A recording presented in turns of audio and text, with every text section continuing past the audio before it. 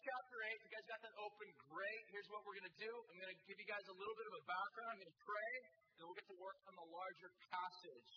Ezra, this will be by way of review for a lot of you that have been sitting here listening to this. You're like, we've heard this story every week. Good. You get to hear it one more time because I love you and I want you to know the Bible. But for those of you that are new, it's kind of good information for you to catch you up to speed. The children of Israel were living in their land, Israel. At around 500 or so, middle 500s BC, through sin, through judgment, through warning, God told them, if you don't shape up, I'm going to take you out of your land, which is a gift to you, but I'm going to take the land back, and I'm going to send you guys away to a far-off, distant land. That's exactly what happened. The Babylonians came in. They took the children of Israel, took them off for 70 years. The children of Israel were in exile in Babylon. And what had happened was around 70 years after that, God raised up a leader by the name of Cyrus. Cyrus was a new king throughout Babylon. He issued a new decree that basically made for an allowance for the children of Israel and any other nation to return back to the homelands.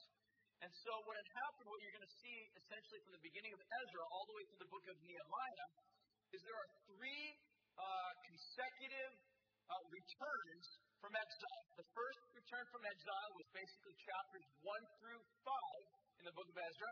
This is under the leadership of a guy by the name of Zerubbabel. And then basically from chapter 6 to the end of the chapter, you see essentially a second return from exile. This is about 60 some odd years after the first return. This is under the leadership of the author of the book. His name is Ezra. And then the third return from exile was under the leadership of a guy by the name of Nehemiah. You ever read the book? That's the third return from exile. Each one of these guys had a particular passion, particular goal, or calling by God to accomplish. Zerubbabel, his calling, his desire in terms of returning from Babylon into Jerusalem was to essentially rebuild the temple. The temple had been destroyed. The city walls had been destroyed. And it laid in ruins for 70 years. Basically, it would have been equivalent to if 9/11 was all around the entire country, everything was just laid waste, every type of landmark was destroyed, every church was just completely crumbled to the ground. That's kind of what had happened with Israel. It was sort of their own personal 9/11 long ago. And what had happened was these first return of exiles under the leadership of Zerubbabel, his intention was to restore and rebuild the actual temple.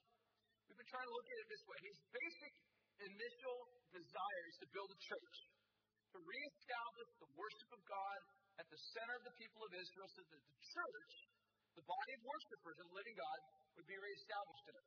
Under the leadership of Ezra, his desire was not to rebuild the temple, because the temple is already built, but was to basically come along and to make sure that the people that are worshiping in the temple are walking solid, or are walking strong with God.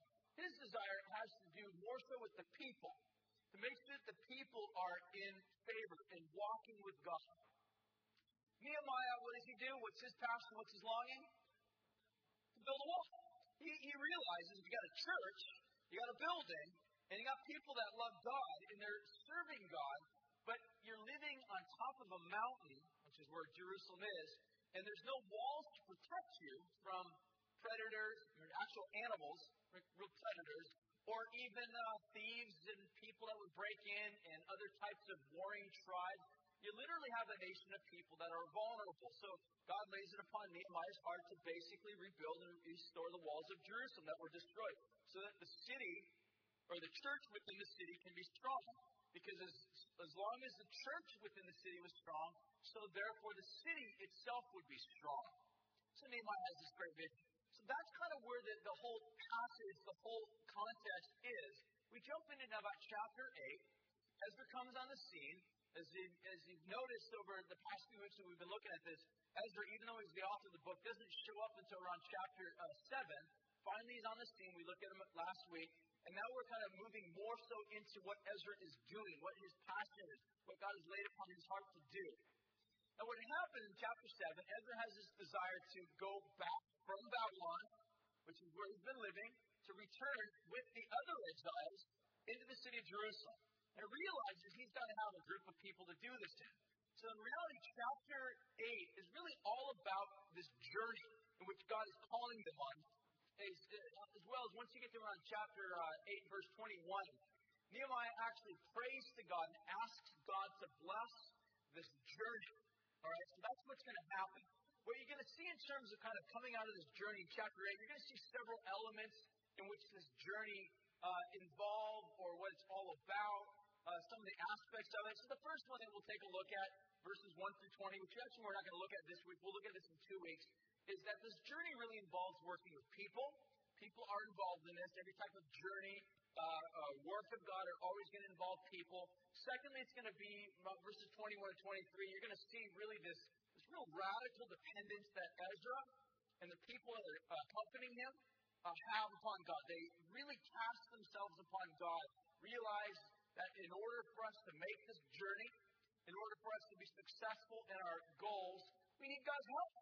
So they are very dependent upon God. We'll see that. Thirdly, we see about verses 24 to 34, it's kind of a larger passage there, is this responsibility to take care of the treasures that God gives. We'll look at that in just a moment, but basically they're given a lot of money, probably in the millions of dollars, that they're literally transporting 900 miles across the desert, all right? You can imagine, there's like tribes in the middle of the desert that hate travelers. They're hungry. I mean, they live out in the desert, all right? There's nothing to eat out there. And so when you see a big band of travelers, they're like the sand people in Star Wars.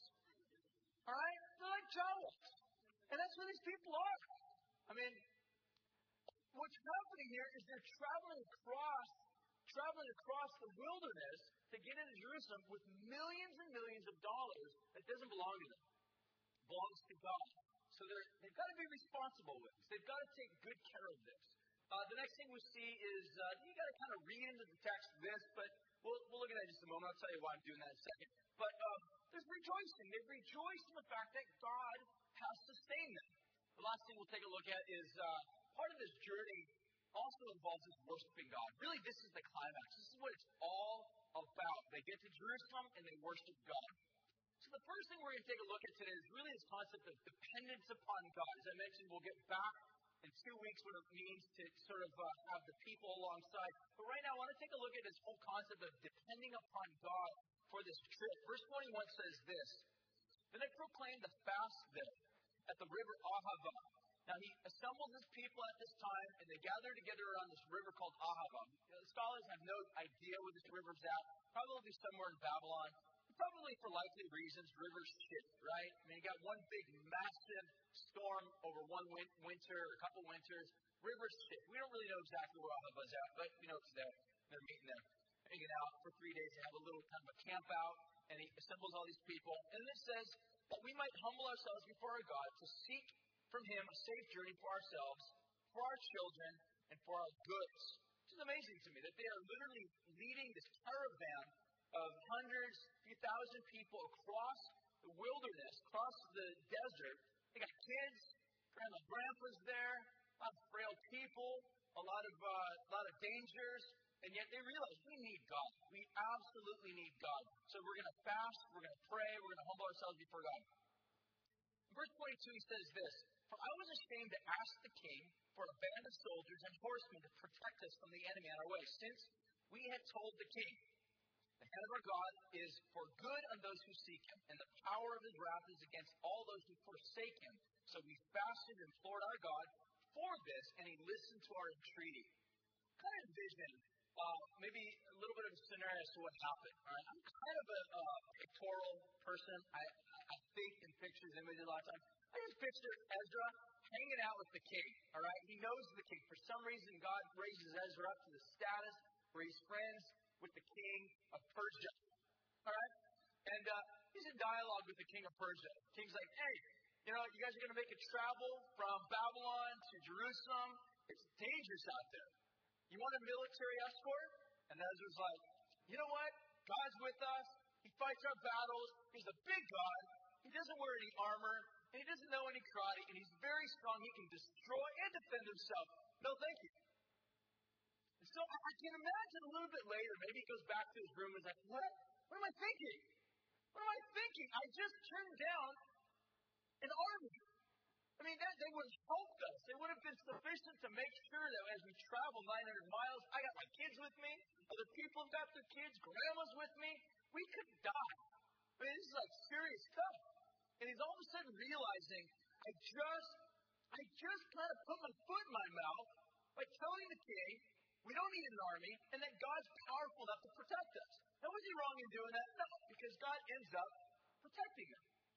What I find kind of interesting is when you jump forward, like in the book of Nehemiah, Nehemiah is kind of in a very similar circumstance where Nehemiah is friends with the king, and Nehemiah travels from Babylon to Persia all the way to Jerusalem. But what's interesting is Nehemiah actually takes the army. Ezra doesn't.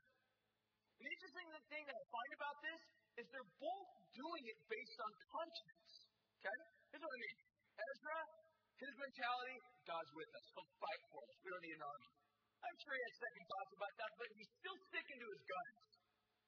Nehemiah is like, army, I'll take it. Take everything you got. All right? Everything. Give me every ninja. We'll fight. We need it. We'll take everything you got. Both of them are doing this based on conscience. I mean, there's no scripture in the Bible that says, thou shalt not take a foreign army.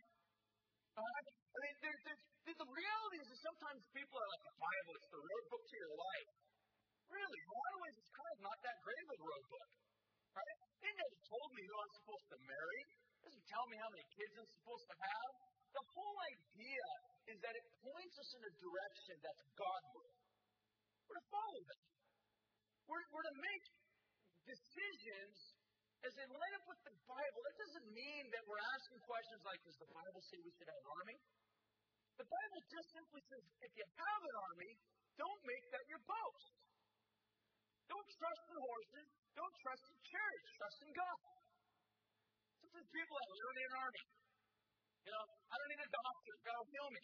Well, you know what? Sometimes God actually uses doctors to heal you. I mean, the point is, don't go weird, nut job fanatical thinking that you're a martyr. Okay? The reality is we have to make decisions based upon the Word, but that are also according to conscience. So if somebody feels the desire to have an army, and somebody else has a desire to not have an army, is one wrong, the other right? Not necessarily. They're both operating according to conscience. That's an important thing to realize, because you don't see Ezra like writing in his journals, Nehemiah, this guy's a loser. Doesn't know how to trust God. Right? Nehemiah is, not, attacking Ezra for being super spiritual. That guy thinks he's all spiritual. They're not. They're just operating according to conscience. Christians, we need to learn this sometimes. Sometimes we're not too good at this. Because sometimes we have this desire in our heart, like, I got to do this. But we're so critical of everybody else who's not on the same bandwagon. All right? It's okay. We can calm down. We can take a couple breaths and just realize we are called to live according to the Bible and conscience. To make sure that things that we do are not in contradiction to the Bible. Where the Bible doesn't speak explicitly about it, then we act according to conscience as it is sort of under the banner or not contradictory to God's word. That's what sees kind of happening here. But again, nonetheless, he realizes we need help. We need help. Because if we're just going to go across the desert without anything, we're dead. So we got to pray. That's what he fasts. He fasts and he prays. The word fast is the Hebrew word som, T-S-O-M, som. It's a word that's used a lot in the Bible. And oftentimes it really refers to what happens when people the majority of the time the word fasting appears is it's sort of it's a response to God that's oftentimes birthed out of real intense pain, hardship of life, something really tragic happens. Maybe you lose a loved one, you're really sad, you're burdened, and oftentimes that would lead somebody into a period of fasting and prayer where they would anoint their head with ashes, and they would put on what's called sackcloth, which is kind of equivalent to wearing like a coffee staff, coffee beans come in these big old sacks. Can you imagine making that into a nice little robe, sitting around the house in that thing? Not too comfortable. That was the whole idea. It was to afflict your body, to make your body feel really just uncomfortable. It was a means of reminding yourself of how afflicted your soul is, how horrifyingly afflicted your soul is at that moment. And you would pray to God. You would fast Oftentimes, fasts would be, where you would abstain from food or drink. There are also other types of fasts, like Daniel, he would abstain from just simply meat for a season. I don't think he was straight vegan. He was a spirit-filled man. He loved meat. And so what had happened was he avoided meat for a season because he realized, oh, this is the king's meat, and he abstained from this. I'm going to just eat vegetables and nuts and whatnot for a period of time. And it was considered a fast. I think the whole idea behind fasting is really this concept of being able to deprive ourselves from certain luxuries or certain things that we enjoy on a day-to-day basis so that we can be reminded of our dependence upon God. And that's what Ezra's doing. Nehemiah also does the exact same thing. What we see oftentimes in terms of duration, sometimes fasts would vary. Sometimes it's sort of a traditional fast would be from like sun up to sundown, just throughout the day. That was kind of like a whole day. Or sometimes, depending upon the period of time, Moses fasted and prayed for 40 days, 40 nights. Jesus also did a very similar type of a fast where he went out in the wilderness. King David, when his wife Bathsheba had given birth to the firstborn son, the son was very sick. David fasted, and he was praying that God would heal his son, and his son ended up dying. So the other thing I think is important to note, fasting is not magic. Right? It's not magic. But we don't fast for some sort of means to be like, fasting is like the means to spiritual power. In some ways, it is, but it isn't. I mean, Jesus would say something like this, you guys aren't casting a demon out because this type needs fasting and prayer. But if we think of fasting as a means of like, if I fast, now God's obligated to do for me anything that I've asked him to do because I've done for him this special, unique, afflicting of my body, therefore God owes it to me. So there is sort of and it's not always a sure guarantee type thing. Like I said, David fasts, and his son still dies. Okay? But what we see here in the text is that they're fasting because they realize we need God. We are utterly dependent upon God. The next thing that he goes on to say is I proclaimed a fast there at the river Ahava that we might humble ourselves before God. The word humble is the Hebrew word anah, which literally means really the idea of humble yourself is to see yourself in the true light of who you are. The assumption is that most of us don't see ourselves in the true light. That's the assumption. We don't see ourselves in the light of really who we truly are. See, that's the problem. We oftentimes see ourselves as actually being better than other people. I mean, that's why we're critical of people. That's why we put other people down. That's why when we see people doing things or saying things that just aren't necessarily a part of our own routine, we tend to be very critical. Like, oh, look at them. Look how they dress, right? Look at the kind of car they drive. And the assumption is that I've got a better car, or I've got better taste for clothing, or I got a better hairdo, or I got a better house, or I have a better life. I'm a better person. So we tend to become sort of judgmental in terms of the morality of another person. But in humility, or when we humble ourselves, really what it is you're actually seeing yourself in light of how God really sees you. One of the verses I think is really significant to point out, it's actually in Exodus chapter 10, verse 3. When God is basically confronting, through Moses, Pharaoh, this guy Pharaoh. Pharaoh's a world leader. I think most world leaders are pretty much renowned for thinking they're great. I think that's one of the job traits, right? Right? I think it's like on your resume, you have to think you're great. That's just part of the way it works. So here's Pharaoh. He thinks he's great. Pharaoh actually thinks he rules the world. This is the delusion that Pharaoh lives under. So what happens when God brings Moses to Pharaoh, chapter 10 of Exodus, verse 3 says this, God says to him, how long will you refuse to humble yourself before me? So the message that's basically poised at Pharaoh is how long are you going to actually think that you rule everything? How long is it going to take? How long is it going to be? How long are you going to continue living your life actually thinking that you have rulership and ownership over everything? question that all of us have to really answer to some degree, guys, is that that's where we find ourselves in. We have the tendency to think about ourselves greater than we really are. And we look at ourselves through our own bias, through our own eyes, and we live under this delusion that I actually control my life. I control my realm. I control everything around me. And there's like different degrees of this. Because sometimes we can look at a guy, who's running multi-billion-dollar Ponzi schemes and think, now, he's the loser. But the reality is it goes all the way down to the bottom of the totem pole to plankton, where we just tend to think that we have control over everything. It shows itself in a household.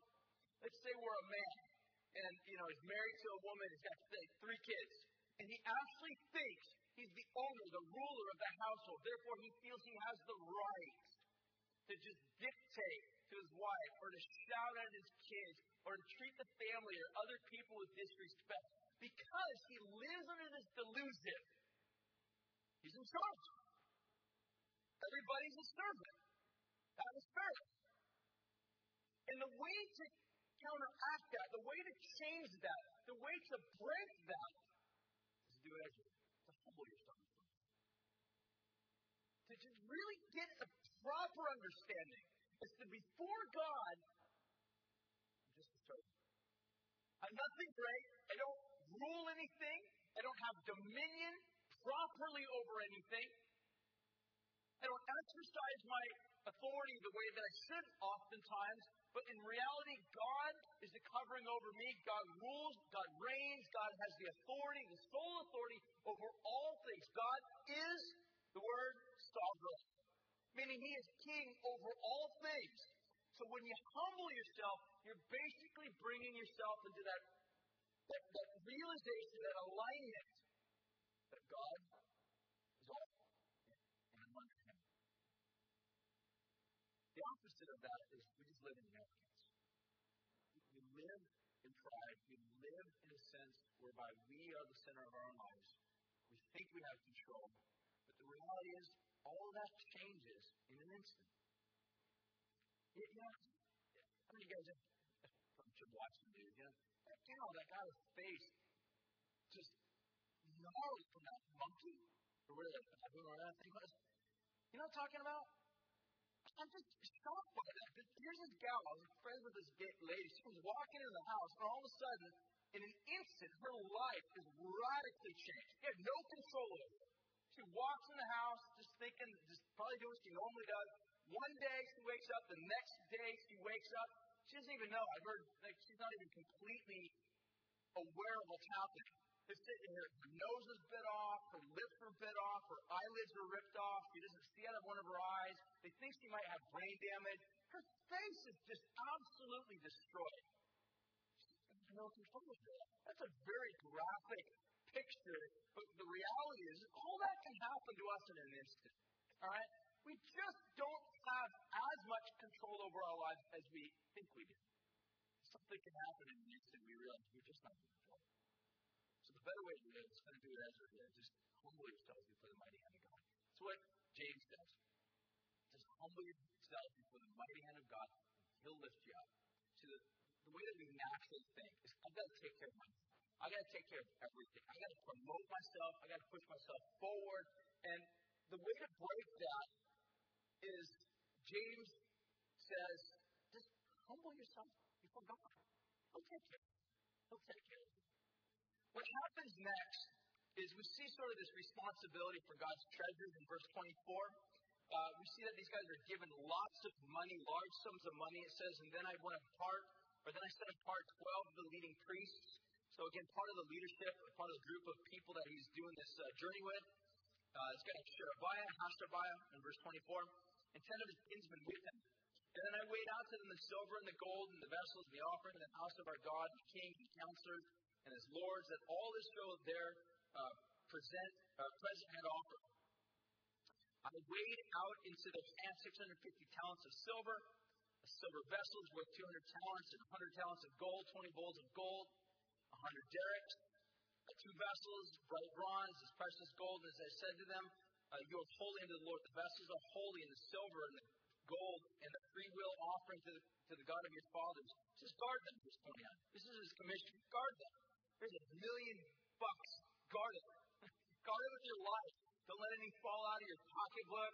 Don't let anything fall to the ground. Don't let anybody come steal it from you. Just guard it. You got millions of dollars at your care. So be careful. How would you feel if someone came up here and just gives you millions of dollars? Like, take care of it. If you do, you're dead. You're like, I don't want that responsibility. 29, guard them and keep them until you weigh them before the chief priests and the Levites and the heads of the father's house in Israel and Jerusalem within the chambers of the house of the Lord. So the priests, the Levites, took over the weight of the silver and the gold and the vessels and brought them to Jerusalem, the house of our God. Verse 31, then they departed from the river Ahava on the 12th day of the first month to go to Jerusalem. The hand of our God, I love this little passage. Ezra writes it, God, I'll tell you what. He says, the hand of our God was on us. He delivered us from the hand of the enemy, from ambushes on the way. And don't you read that? You're like, I want more. Like, what happened? Describe an ambush. What type of ambush? I mean, were they ninjas? What came down and attacked you guys? What happened? You know, like, what did they fight? Was there bloodshed? Did anybody die? Like, what happened in this ambush? He writes like a typical guy. Ambush. You know, it's like a wife asks the husband, like, what'd you do today? I mean, women are the total opposite. You ask them a question, you get a very, very long description of their day. Oftentimes more than what's necessary. But Ezra's writing under the hand of God, and he's just like, listen, here's what happened. Ambush. God protected. Period. That's about it. That's about it.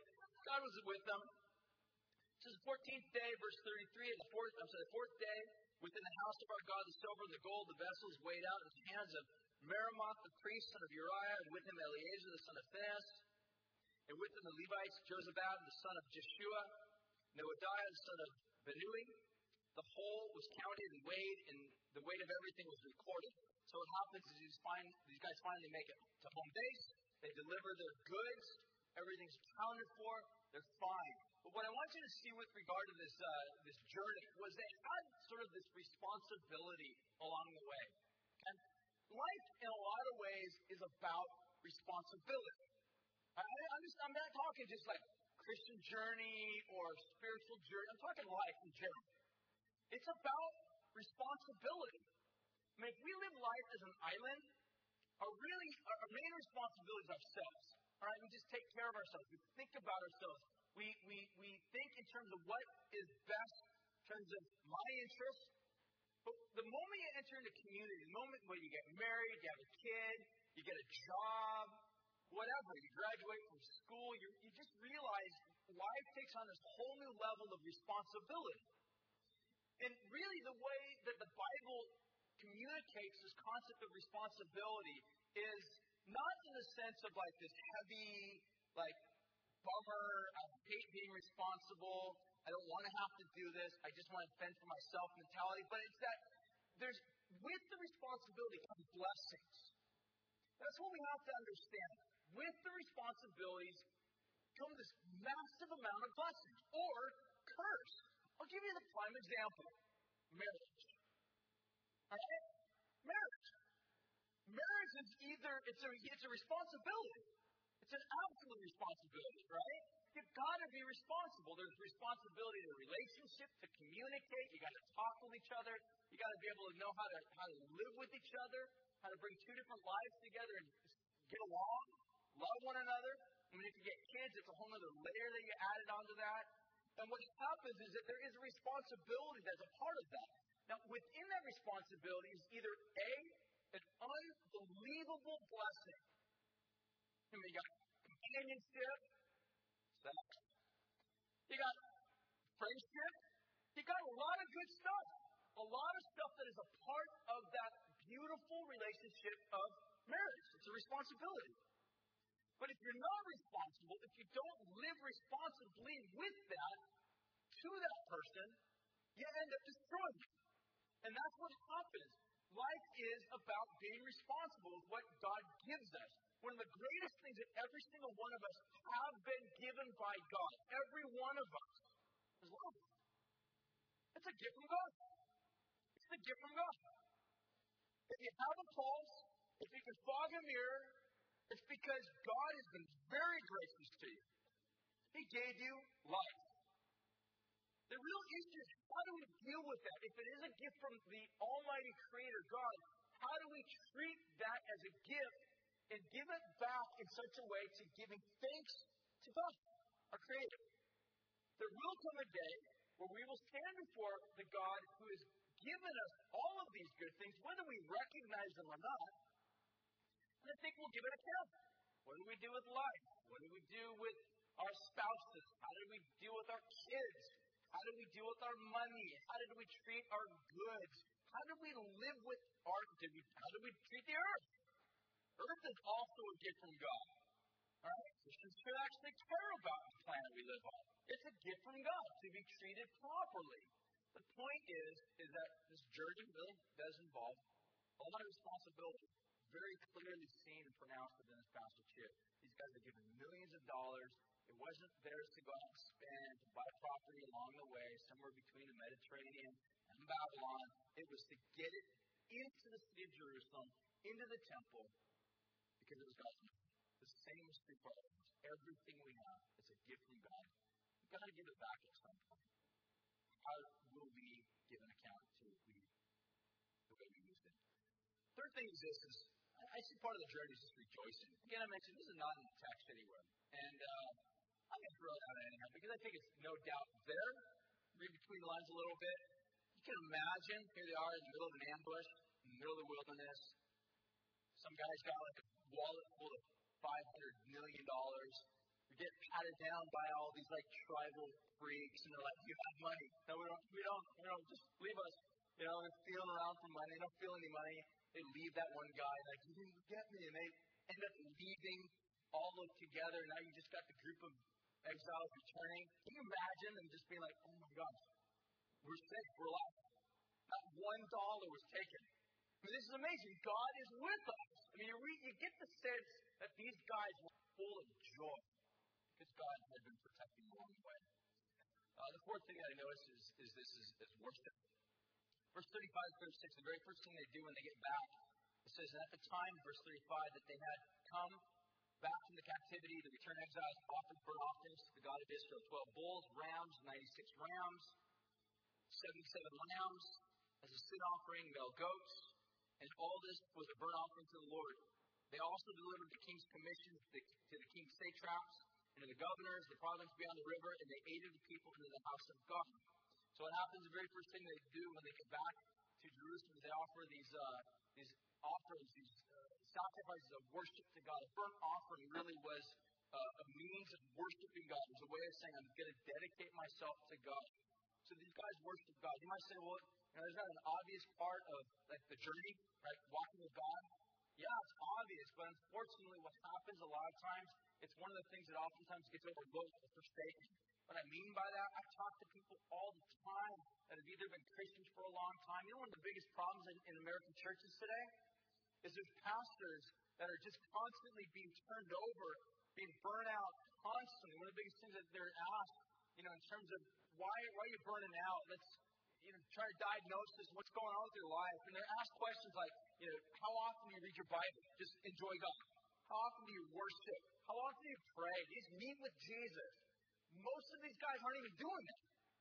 This is thought of like sitting down and worshiping God, loving God. Now, they might be studying the Bible to prepare a Bible study.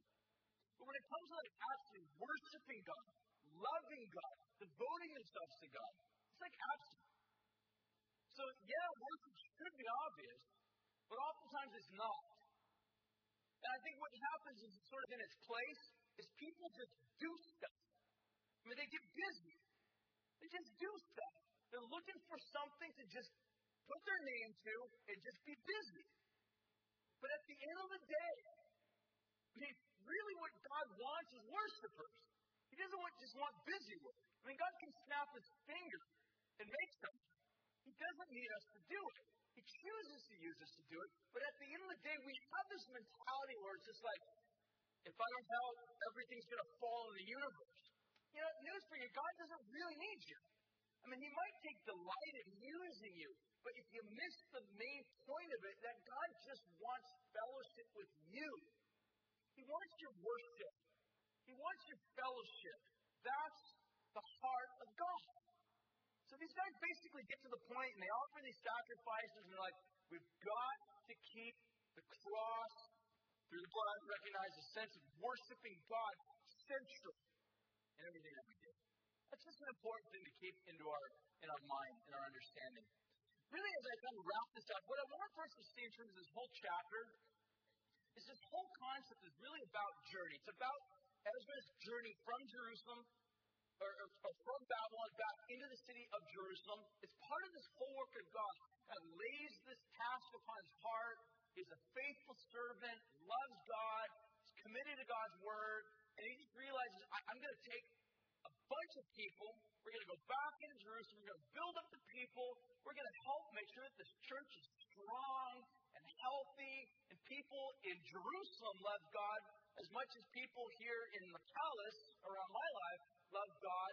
I just want to pass on the love that I have for God to other people, see people brought into this relationship with God, to find enjoyment with God. So really the whole chapter is about this concept of journey. God moving through this concept of journey. But what I find really interesting about this word journey, this word, as I was studying this, appears over 700 times throughout the Bible. And as I was studying this, kind of looking at this, I was blown away at how this word works. So here's what I want to do. I want you to just kind of catch a little bit of the flavor of this.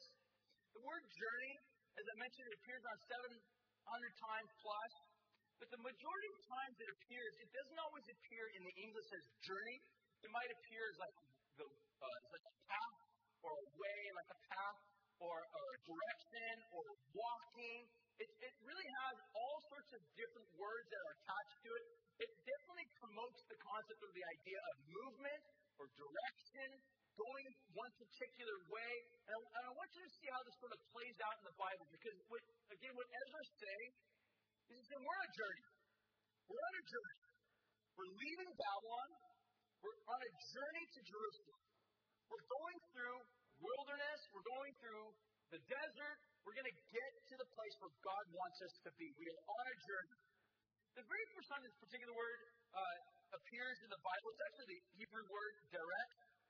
It appears in the book of Genesis, chapter 3, verse 24. Okay, check this out. Here's what's happening. God creates mankind. He basically creates them not to be a part of a journey, but maybe more specifically an adventure. Right? God creates them and says, listen, here's the universe. Here's all sorts of amazing animals. Here's all sorts of things to discover. I want you to name animals. Here's a bride. Here's a wife. Enjoy her. Have a lot of kids. Enjoy me. Love me. Fill this whole earth. Be a good gardener. Fill the earth. I will bless you. You will walk with me. I will bless you. You will find fulfillment and joy in me. You'll be able to eat from the tree of life. And you will live forever. And in other words, it's like this adventure.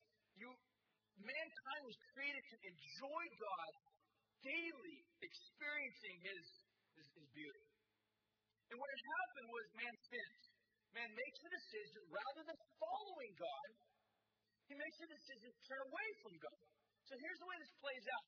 In Genesis chapter 3, it says this. Man sins, God kicks him out of the garden, and here's the verse.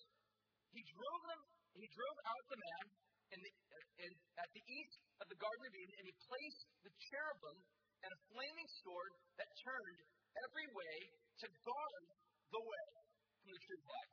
The word "the way" to the tree of life is the same word, derek. It means the path, the journey. So here's what God's saying. Because you've sinned, because you've chosen the wrong path, I will not allow you to go to the tree of life. You will not have access to that. That path will be closed off to you. But see, here's what's happened. Mankind, ever since the garden, has still had sort of traces of Eden in it. He still has had traces of what's right and what's wrong to some degree. And even though there's some senses of where we can be good and we can do good things, at the heart of who we are, we want life. We know that life is just beyond us. You understand what I'm talking about? That's how we live. We live as if life is a couple steps ahead of us, or a couple steps to the right or to the left. That's the way we live. We live as if life is not here, now, in us, being supplied from God. We actually live as if life is just a few steps beyond us. I get my degree, and then I will have a good job, I will have a good house, I'll have life. Depending upon what type of social scale we come from, or what type of nature or nurture, or whatever types of things that shape us and form us, but all of us, it's consistent to say, we all think that life is just a little bit beyond us. Really, we're just playing out this role that Eden has been bought from us, and that way has been broken and secured. And we can't get there, but we want to get there. We want something. We want life. We know it's out there. We know that there's something there that will satisfy us, that will bring us life, but we can't seem to place our fingers upon it. It's like Solomon says, it's like grasping at the wind, right? Trying to catch a little bit of wind in your fingers, and you can't. It's impossible. That's what's happening here. Take a look at this. In Genesis chapter 6, verse 12, the second time this word appears, it says, "And God saw the earth, and behold, it was corrupt. All the flesh had corrupted their way." The word way, again, the same word, direct. They've corrupted their path. The journey of all of mankind has been corrupted. It's been broken. It's been marred. It's as if this harmony which God created all things, everything which at the beginning was in sort of this rhythm with God, with the Creator, with all of creation, now somewhere along the line, there's a brand new drum beat that's playing. And it's clashing, constantly clashing. It's corrupting everything.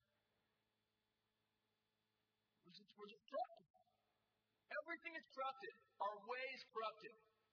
The whole Bible, really, the whole Bible is really a story of journey. All right? Give me a couple examples. Abraham, he's in Babylon. This is long before the story in Ezra.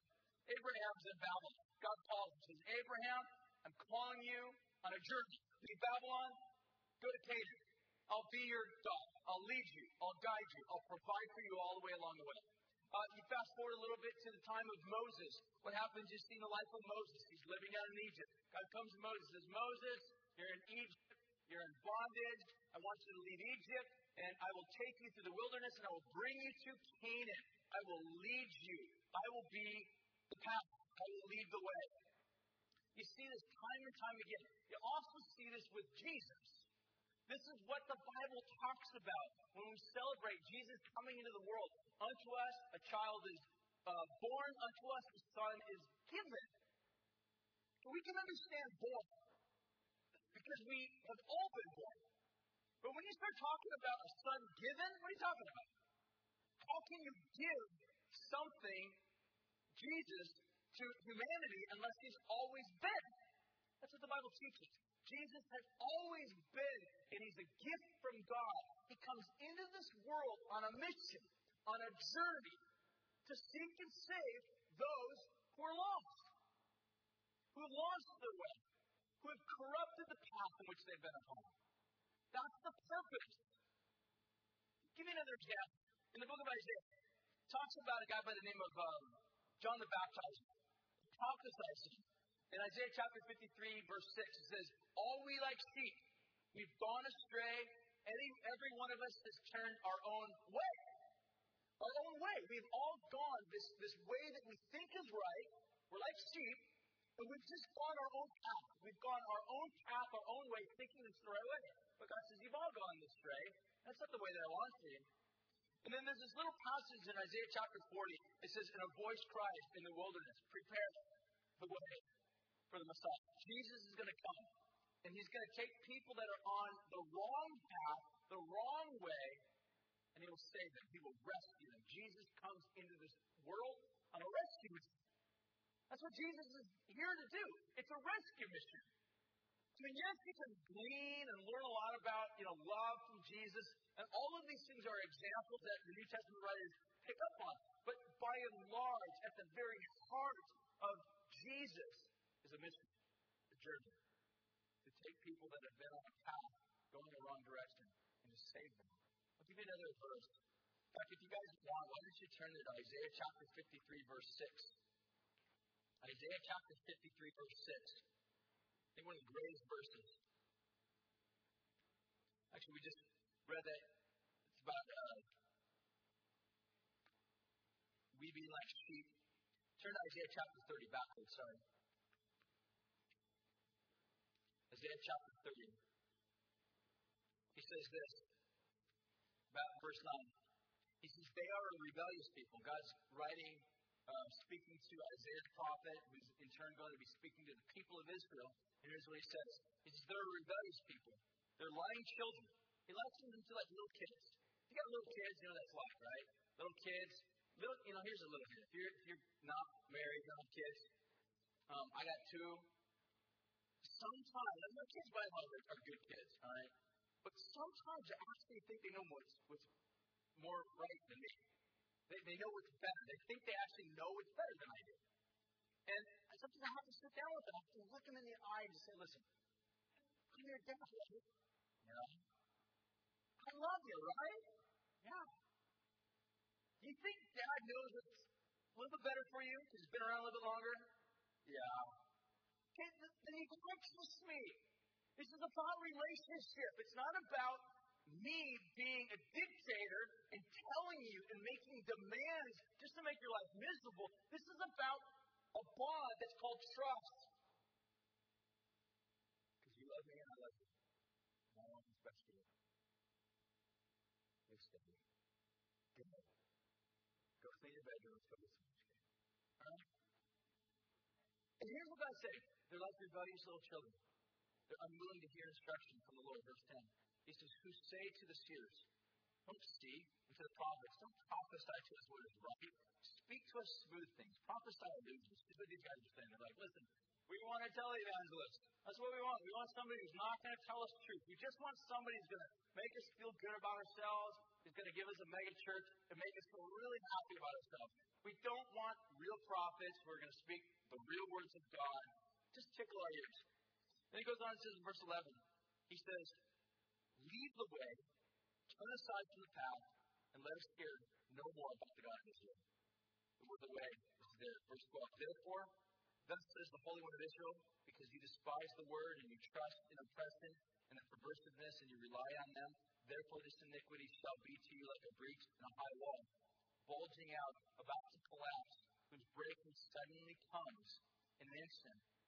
And its breaking is like that of a potter's vessel, and it's smashed so ruthlessly that among its fragments not a shard is found with which to take fire from the herb or to dip it water out of the cistern. Here's what God's saying. There are people that I have created and I've asked to follow me, and they say, no, I don't want to follow you. And they're so in this mentality of, I don't want your way. God says, you are on a path that will lead you to a place that's not too much unlike somebody taking a piece of pottery and smashing it on the floor. Pay attention. To a million pieces.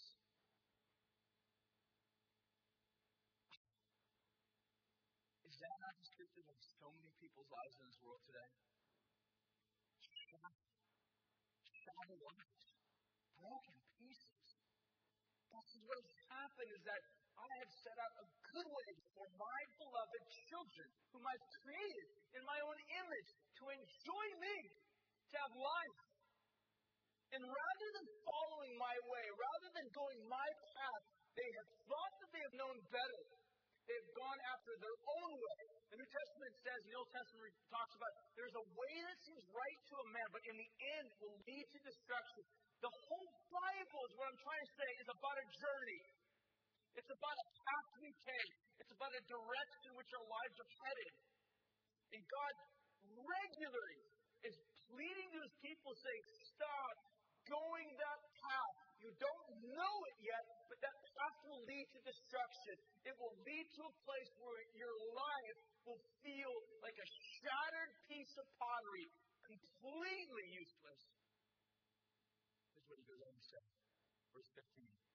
Thus says the Lord God, the Holy One of Israel, in returning and in rest, you will be saved. In quietness and in trust shall be your strength. But you were not willing, and you said no. Verse 20. He says, and though the Lord give you bread of adversity and water of affliction, yet your teacher, he won't hide himself anymore.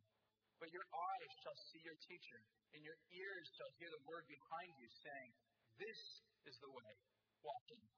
When you turn from the right, or when you turn to the left, then you will defile your carved idols with silver and gold-plated metals, and you will scatter them as unclean things, and you will say to them, be gone. This is God's way of saying, listen, I want to make things right in your life. I don't know what your view of God is today. Okay? I think so many people in the church in America have this view of God that God is out to destroy you. I've said this so many times. God's ultimate goal for your life is not the burning of your soul. It's not. It's not. It's life. It's life. God wants your life. God wants you to have life. God knows that in His presence is fullness of joy. And when we don't live like that, when we say no to God, when we turn our backs on Him, and we go in a way that we think is better than God's, we end up becoming like that piece of pottery that's smashed and destroyed into a million fragmented pieces, and yet God still comes and says, hey, return to me. Return to me. I'll give you life. Here's one last verse. Finish here. Isaiah 56 says this. Seek the Lord while He may be found. Call upon Him while He's near. Let the wicked, so He's speaking to people who live in this wicked state.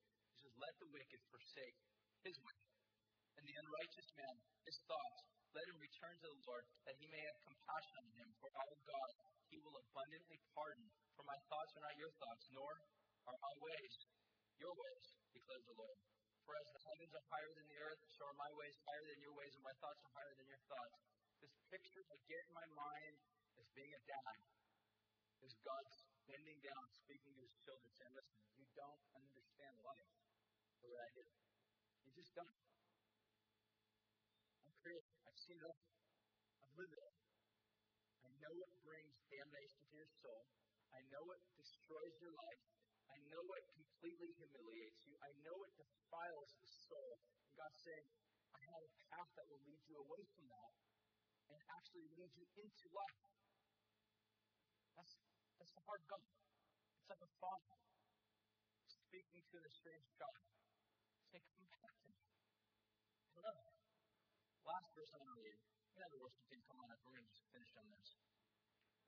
Love this. Isaiah chapter 63, verse 1. It says this. It's kind of talking about a future time, I think, when Jesus is going to come back again, rule and reign as king. But I think even before that, sort of speaks of the cross. I bring this up because this is the word way or journey is tucked in this verse as well. It says this. He who comes from Edom is crimson garments from Bozrah. He who is splendid in his apparel, marching in the greatness of his strength, is I speaking righteousness, and I'm mighty to save. And he says, why is your apparel, or why are your garments red? Why are your garments like this? It says that he who treads the winepress. The word tread, by the way, is the word derech, or journey. It says, your garments are all red.